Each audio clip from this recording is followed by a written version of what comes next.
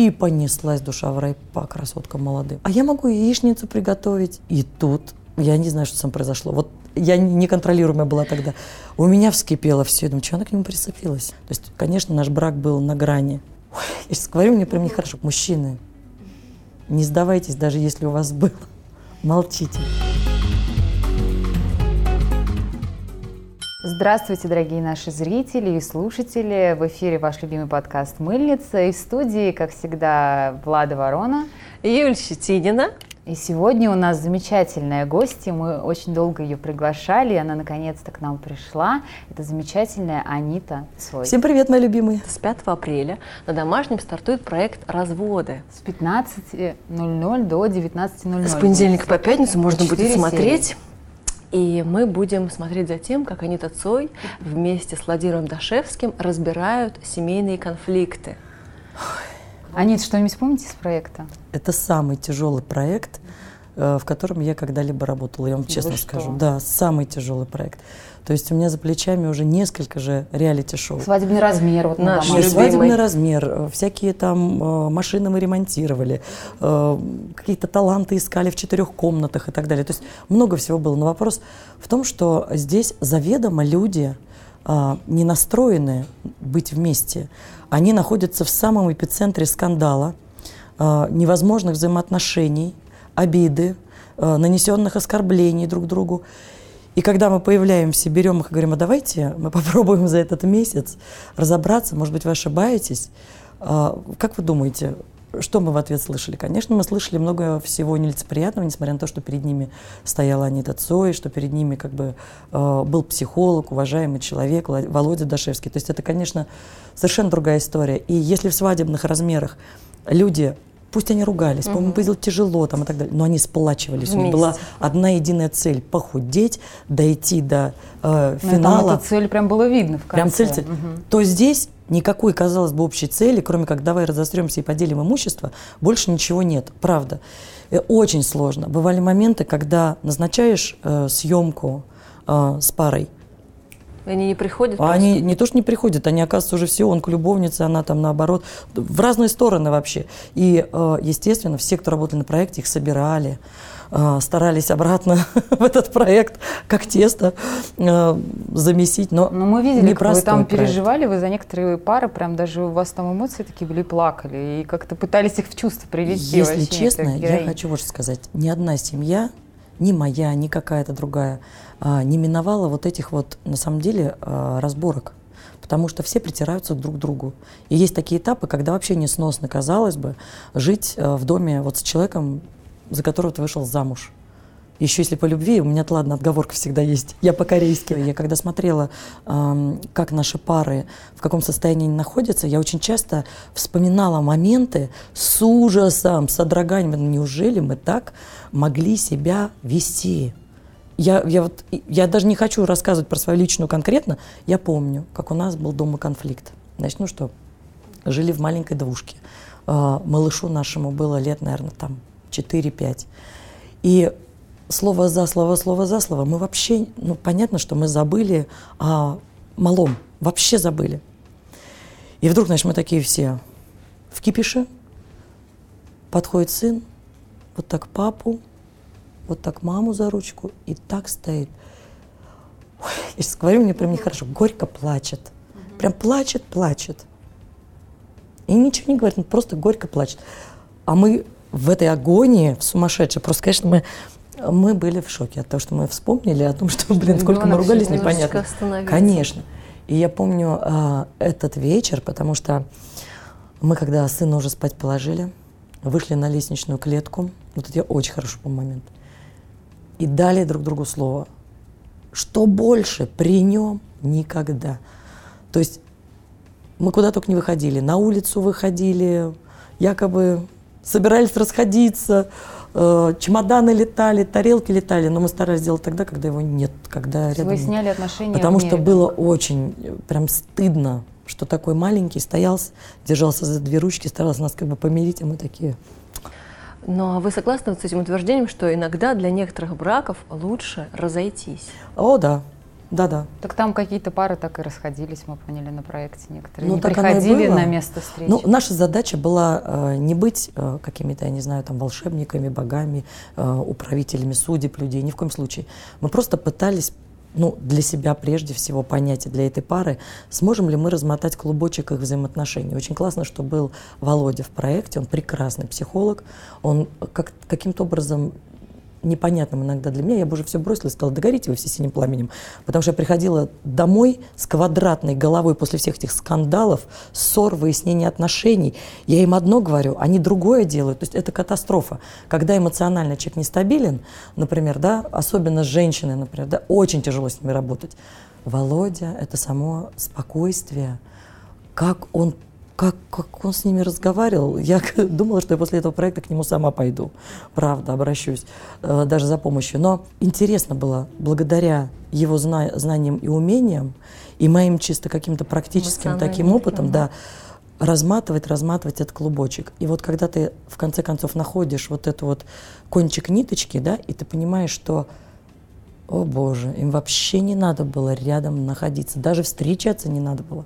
Как эта пара могла получиться, никому не известно.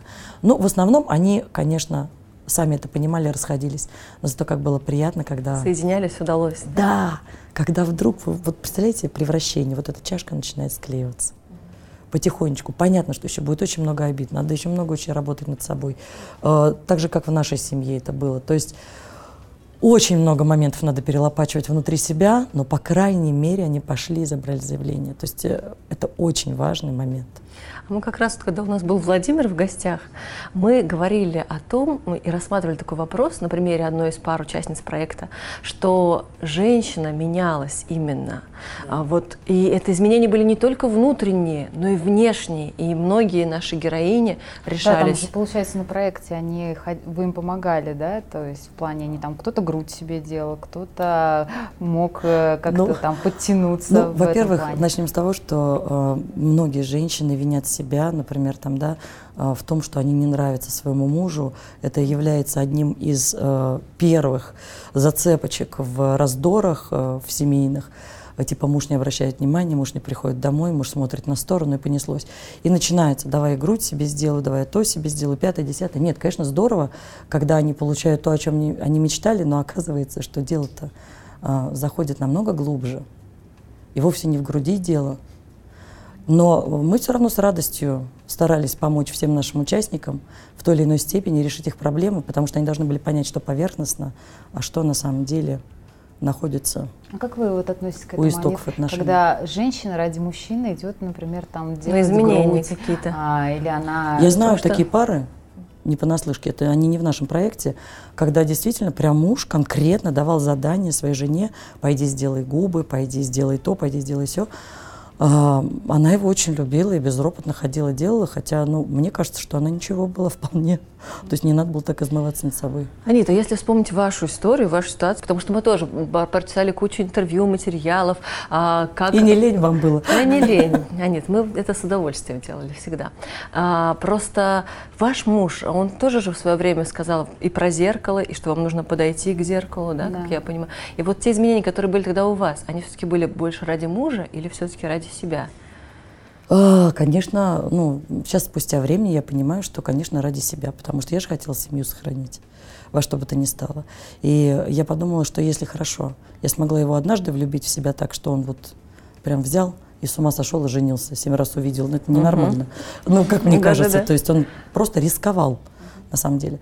Вот, то почему бы второй раз его не завоевать? Потому что у нас на тот период времени у меня вспыхнула любовь, я уже разобралась в своих чувствах, что вот оно, у нас сын уже родился. То есть не хотелось просто брать его так, кому-то его брать и отдавать. Что это такое?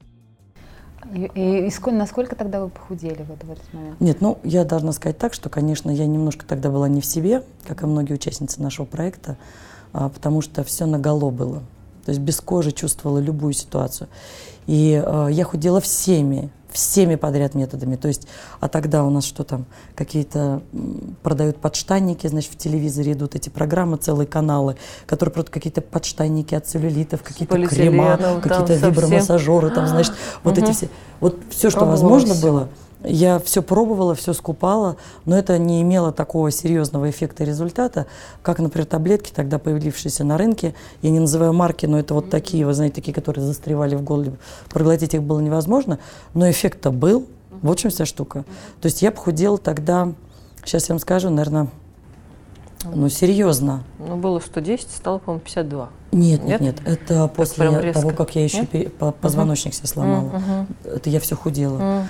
То есть сначала я, наверное, похудела на килограмм, наверное, 20-25. Это очень хороший был результат. Заметный такой уже. Да, потом я вот однажды решила вернуться к своему конному спорту. Стояла великолепная осень. Я приехала на московский ипподром. Я сам кандидат в мастера по конному спорту. Я приехала на московский ипподром к своим друзьям. Я говорю, слушайте, ребят, ну никакой больше спорт не знаю. Давайте, надо еще приводить себя в порядок. И я упала с лошади, поломала позвоночник, на полгода загремела в Боткинскую больницу. И вот на самом деле вот было бы счастье, да несчастье помогло, да. Потому что эта больница полностью изменила наши отношения. Ну, я там, конечно, еще дохудела на 10 килограмм, потому что там нельзя было есть, наращивать вес, позвоночник, можно было не встать потом. Но вот в этой ситуации проявились все самые лучшие качества моего супруга, о которых я даже не могла себе представить. То есть, конечно, наш брак был на грани провала. Ну, то есть вот это несчастье, оно вас сплотило, по сути. Да. Он, как порядочный человек, не мог бросить женщину в такой ситуации. Мать его ребенка. И он, конечно, очень сильно переживал и старался меня поднять на ноги. И приходил, например, я до сих пор не забуду, как он стоял в углу, там столик, ну, обычный, палаточный. И он, значит, резал помидоры с огурцами, салат нарезал, и думал, что я сплю.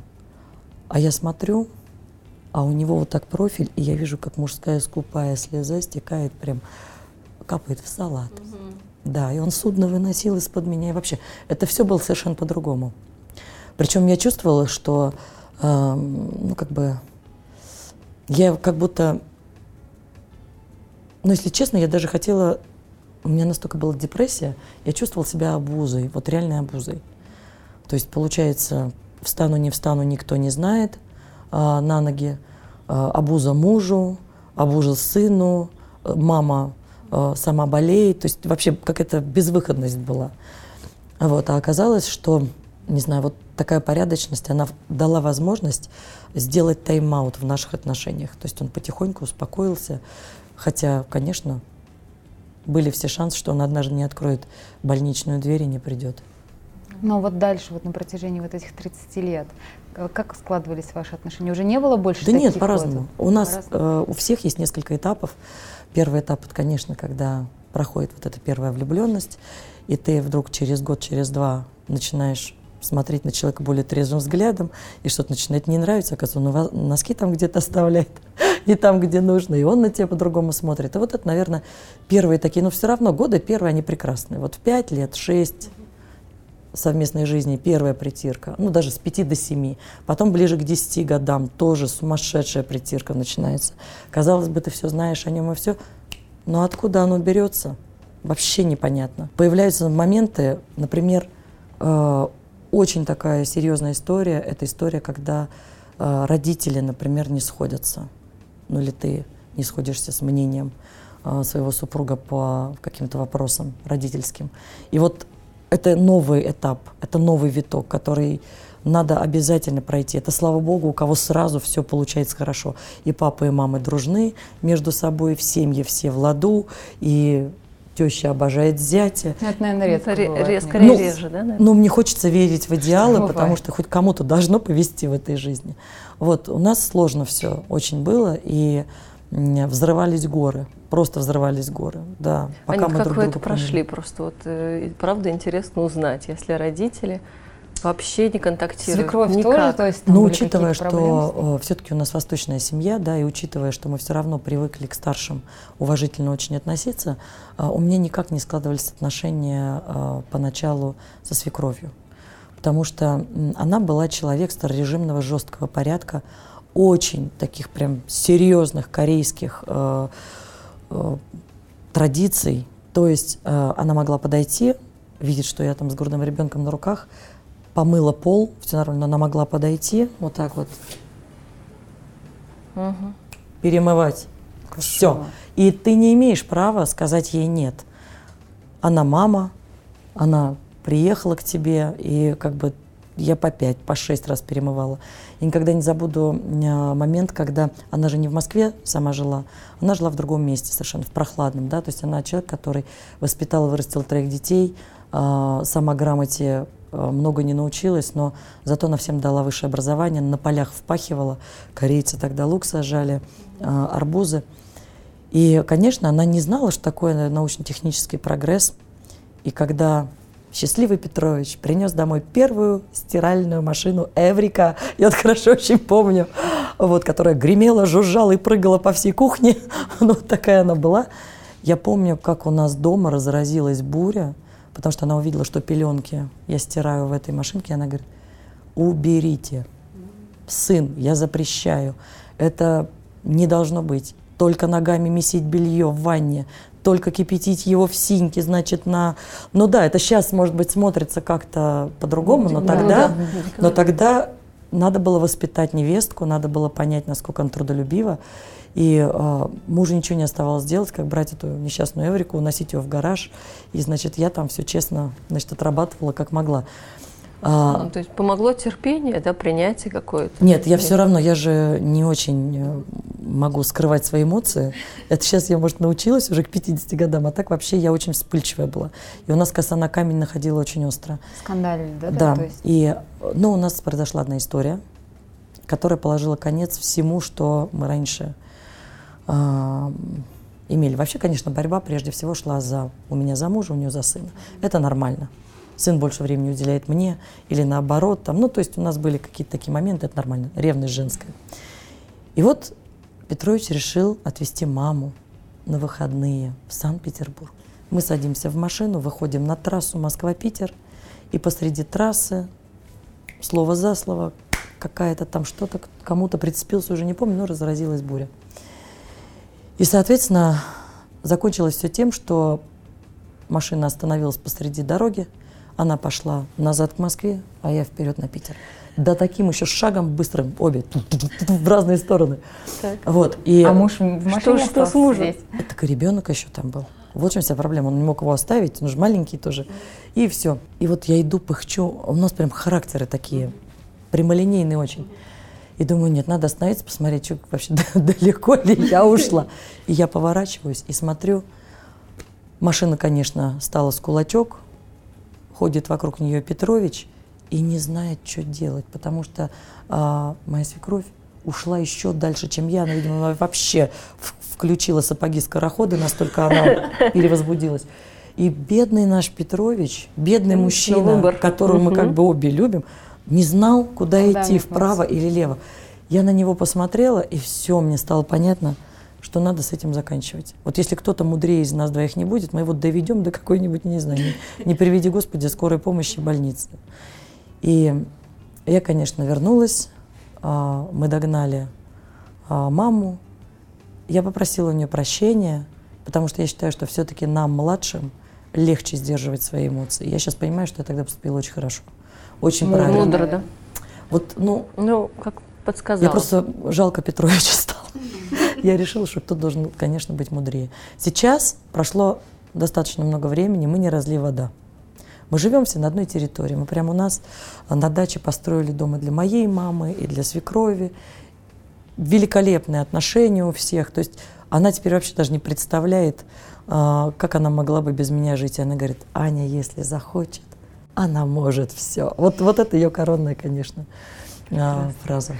Но вы еще в одном из материалов говорили еще про свою, наверное, дальнюю родственницу. И очень такая пикантная ситуация, как вы как-то приехали в Корею и увидели, как тетушка ваша... Не знаю, но это не дальняя родственница. Так. Это не дальняя родственница. Так. Она, получается, двоюродная сестра моей мамы. И вот со всеми перезнакомившись, двоюродная тетя, получается, наша, она оставила нас у себя пожить. Смотрю, сидит тетушка, дядя на работе, ее муж, она листает журналы. И по всей видимости видно же, что в журналах женщины, телефоны, значит, ну все как положено. То есть понятно, что там речь идет о девушках легкого поведения, которых берут в найм.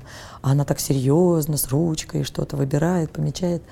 А я ее спрашиваю: чем вы заняты? Она говорит, я сегодня на вечер ищу пару для своего мужа. Я, честно говоря, я не поняла. Думала, может быть, у меня с языком плохо, я недопоняла. Нет, но на шутки не было похоже, потому что она очень спокойно, ну, как бы серьезно занималась этим делом. Вот, я ей говорю, в смысле вы сегодня на ночь? Да, она говорит, я ищу девушку, мне надо снять отель для них. Йогвам по-корейски называется, надо снять отель, надо проверить все справки о здоровье и так далее. И когда до меня доходит, что это все по-настоящему реально, я говорю, слушайте, а вы не ревнуете, у вас вот как так, вот как вы можете? Это же у них совершенно другая ментальность. Она смотрит на меня и говорит, а что здесь такого? А зачем мне нужно, чтобы он приходил с работы злой, в плохом настроении и начинает мне просто целую теорию про эту историю. Да пусть он лучше там побудет, все нормально, зато придет. У нас все дома отлично, он меня любит, детей воспитывает, заработок приносит весь домой. Говорит, я не понимаю, в чем проблема. Вот прям конкретно. Ну, я приезжаю домой. Я поняла, что у тети все безнадежно. Вот, я приезжаю домой и рассказываю Петровичу своему, представляешь, а Петрович сидит, глаз горит. Он, вот это у тебя тетя. И я говорю, слушай, ну может я тебе тоже найду? И тут Петрович, конечно, как по Фрейду прокололся. Он говорит, не надо, если что, я сам. Ага. А вообще вот приходилось вам за время брака с изменами сталкиваться или какое-то такое? Вы знаете, я хочу сказать так, что мне кажется, что все было. Все было, но не пойман не вор. И самое главное, лучше не загонять себя в эти рамки, потому что когда, ну, знаете, у женщин, конечно, мощная интуиция, вот так скажем. Да, мне кажется, всегда чувствуешь, да, такие вещи. Но когда у тебя нету фактических доказательств, вот я поняла, что, я только себе истрепала нервы, жестко истрепала себе нервы, потому что хуже только наносишь ты себе, и самое главное, наносишь хуже браку. То есть я помню вот эти вот все наши разборки, я же не могла терпеть. Вот я даю себе слово, сейчас вот он вернется, а я такая вся, типа ничего не происходит. Но проходит вот 3 минуты, и все, и я взрываюсь и начинаю сама вот это все накручивать и взвинчивать, и дома устраивать полный кошмар. Ну, потом я, конечно, так прикинула свои боевые действия, когда чуть тоже не развалилась у нас история нашего брака, и я решила так, что, безусловно, если я постоянно в агрессии, а он приходит, например, с работы, да, а это происходит постоянно на протяжении какого-то времени, то ему это все поздно или рано надоест. И он наверняка пойдет туда, где ему просто улыбаются. Где все спокойно. Где все спокойно. А у мужчин же вообще, я читала потом очень много книг по психологии, мужской и женской психологии, и там черным по белому сказано, что мужчина с матерью связан очень крепко. Как только он открывает глаза, он видит улыбку матери. Он берет ее грудь, и все, и это для него счастье. Иногда говорят, так она же не красавица, как она этих мужчин забирает в оборот. А она просто улыбается. Ну, то есть это очень действенная история, она мне очень помогла. То есть я поняла, что женщина должна быть очень сильной, очень сильной. Даже если у нее есть на руках аргументы, любая предъява не гарантирует ей, что она останется с любимым, что он все поймет и простит. Она не простит. Никогда в жизни. Ну, потому что мы женщины, и нам больно и обидно. И мы будем это мусолить до последних. Мужчины, не сдавайтесь, даже если у вас было. Молчите, не доставляйте нам горе. А лучше ничего не делайте. Ну, а если женщина все-таки узнала, застала вот мужа, там, не знаю, все доказательства, то стоит ли такой брак? Не, она просто должна для себя понять, хочет ли она жить дальше с этим мужчиной. Вот и все. Был пример тоже одних наших знакомых, имя, к сожалению, упоминать не могу, известная достаточно семья, но они смогли пережить вот этот вот сложный период, 50. У мужа исполнилось, он как с цепи сорвался. И понеслась душа в рай по красоткам молодым, все, прям вот ничего. И она, жена его очень сильно переживала, не знала вообще, как эту всю проблему решить, и решила разводиться. Ну, а пара, 3 детей, шикарные совершенно у них отношения семейные. Вот. В итоге, к великому сожалению, они разошлись, и в итоге, к великому сожалению, к великому сожалению, ничего хорошего у него не вышло с той женщиной, а она уже не смогла простить и принять, потому что он уже с ней пожил какое-то время. Это, обидно, семья была прекрасная. То есть читайте больше книг по психологии, изучайте друг друга. У мужчин бывают тоже кризисы, у женщин тоже бывают кризисы, всех несет куда-то налево. Если просто быть подкованным и понимать психологию, почему мужчина вдруг, не потому что вы плохая, а почему он вдруг сомневается в своих собственных возможностях и ищет какие-то возбуждающие моменты на стороне, которые снова приведут его якобы к рыцарству во всех отношениях, я имею в виду и физиологически тоже, да, просто надо об этом знать, когда наступает этот возраст. И иногда нужно просто спокойно пережить. Или как ваша тетушка, да, к этому относиться да философски. Нет, у них я поняла, у них просто вообще менталитет совершенно другой, совершенно иной. Они не парятся так сильно. Может быть, Анита, скажете нашим зрительницам вот топ-3 совета от мудрости, наверное, от Аниты Цой по сохранению брака 30 лет, да? Как сохранить семью на долгие годы? Первое, никогда не рисуйте себе нереальных картин в голове, что любовь и верность на всю жизнь, раз и навсегда. Такого не бывает даже в сказках, если вы как следует их почитаете. Очень жаль. Нет, просто смотря как воспринимать. Что печалиться-то? Это нормальная жизнь. Нет, если так с точки зрения идеализма какого-то веришь до конца. Но. Унывать не надо только потому, что на самом деле женщина уникальный строитель. Только она это может сделать. Совершенно работает точно поговорка: если вы видите состоявшегося мужчину, значит, ищите рядом женщину. Это 100% правда. Женщина — великий строитель. Только ей не нужно брать и перевоспитывать в лобовую. Сейчас я из тебя слеплю. Это не совсем. Но я вижу, проходит, они могут, самые упрямые мужчины, сопротивляться, лет 25 от силы. Но когда вы перешагиваете этот рубеж, вы вдруг понимаете, что он все. Он весь ваш. Даже настолько, что даже нечего больше делать. Это тоже немножко, разочаровывает. Они готовы на все. Они слушают вас. Вообще, это другой совершенно этап. Поэтому женщина строит, и женщине расстраиваться не надо. Женщина намного сильнее. В том плане, что ей просто так на долю выпадает, но она и умеет больше. Она одновременно может делать несколько дел. У нее потрясающие мозги, у нее великолепнейшая интуиция. Но только надо понимать, что мужчина — это бриллиант, его надо беречь. И тогда все получится. Но не так, гвозди пусть они забивают. Нормально посоветовал. Никто ничего не понял. Да. Но я думаю, еще главный секрет сохранения семьи Аниты в том, что она потрясающе готовит. И мы следим с Владой за вашим блогом. Ты знаешь, какая история? Я просто люблю это делать. У меня дед прекрасно готовил, я люблю готовить. Но, например, сын мне сказал, что если у него будет жена, которая не любит готовить, то он вообще легко, совершенно свободно будет ходить с ней в кафешку или в ресторанчик. То есть он не видит никаких бытовых проблем в том, что женщина не готовит. И он говорит: мам, ты же у нас есть, я буду к тебе приезжать покушать. А как к такой невестке можно относиться? Нормально, что она не готовит? Мне кажется, какие проблемы? Сейчас время, конечно, меняется, и потом, когда мы учились готовить, мы действительно старались выбрать самый лучший продукт, потому что просто ничего не было. И мы на этих еще воспоминаниях, безусловно, живем. Сейчас все намного проще. Все можно купить, очень много готового. В интернете можно заказать домашний торт, не домашний торт, какой хотите.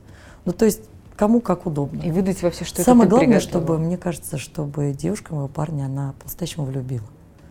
Все остальное такая ерунда.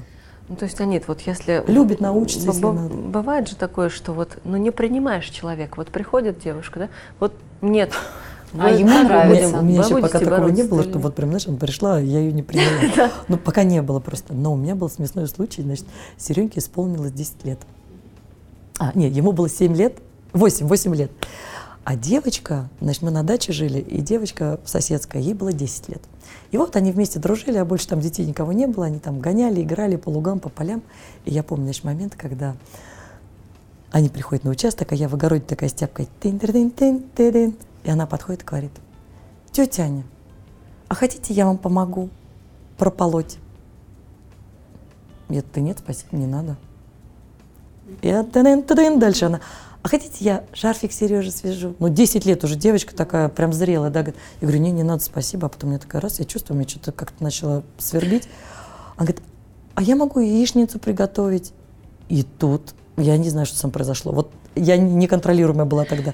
У меня вскипело все. Я думаю, что она к нему прицепилась? И я с полного разворота бросаю эту тяпку. Я даже не думала уже о том, что она рядом стоит. Я забегаю на 2-й этаж, значит, домой. Там сидит Петрович в кабинете, работает. И я им говорю, я залетаю, прям, ты понимаешь, да она вообще, да им всего 10 лет, да как она, да вообще. У меня было негодование, что она к Серёньке прицепилась. Зачем? Я не понимала на тот момент, что это, но я, Петрович все выслушал, говорит, господи, слава богу. Я думал, земля у нас, говорит, накрылась, что-то случилось криминальное. А оказывается, ты что, говорит, совсем мать говорит, дети, они же дети. Ты, говорит, о чем сейчас говоришь? А я там трагедию разыграл уже-то, она, представляешь, нашему на хвост. Значит, вот ужас. И мне стало стыдно. Правда скажу, прям стало очень стыдно. И я там на следующий день такая пришла, говорю, все, теперь я воспитываю себя. А ему тогда всего ничего было. И я все эти годы воспитывала себя. То есть я когда вижу, что рядом там кто-то идет с ним, я стараюсь сделать вид, что я ничего не вижу, не замечаю, спокойно все. Спускаю, выпускаю пары. Смотрю. Ну, Анита Цой, вот она, какая будет свекровь? Вот как ты себя видишь? Трудно сказать, но мне кажется, я буду френдом другом своей невестки, да. Мне почему-то кажется, что мы найдем общий язык однозначно. Потому что самое главное, люди, мне кажется, они сразу, знаешь, чувствуют, когда к ним нету агрессии, зла и так далее, и так далее. Но при этом я согласна со своей свекровью. Невестку иногда надо все-таки, чтобы она понимала, что... Границы. Ну да. Иначе не будет совсем уважения. То есть понебратства быть, конечно, не должно. Ну что, я надеюсь, что все эти советы пойдут в нужное русло. Да? Записывайте, слушайте, пересматривайте нас, потому что разговор получился, по-моему, невероятно такой добрый, теплый и полный какого-то нежного такого тепла и доброты Аниты. Спасибо вам огромное. Друзья мои, не разводитесь. Но большая часть пар в проекте, они все-таки вместе остались. Там на самом деле мало кто разошелся. Ну да. Хочется верить вот в это хорошее. Не разводитесь, анализируйте, берегите свой мир, свой дом, потому что прошло столько лет. Нам с Петровичем в прошлом году исполнилось 30 лет, и мы так счастливы, что мы однажды все-таки посмотрели в сторону друг друга, а не в разные. Это очень важно. Спасибо вам. Смотрите «Разводы» с 5 апреля в 15:00 на Домашнем. Всем пока. Пока. Мы очень вам рады. Спасибо, поздравляю. Ванды! Зачем? Уже все. Ты уже прозевал. А у них-то все снято. Мы Спасибо. Мы поздравляем вас со званием народной артистки России. Спасибо. Мы гордимся, что вы к нам пришли. Спасибо. За такие дни забитые, заняты, нашли для нас время, и мы очень хотели вас порадовать вандами вашими любимыми. Да, мы знаем, что это ваши любимые цветы. И мы искали. Так, я тоже жду чуда. Очень скоро должно произойти великое чудо.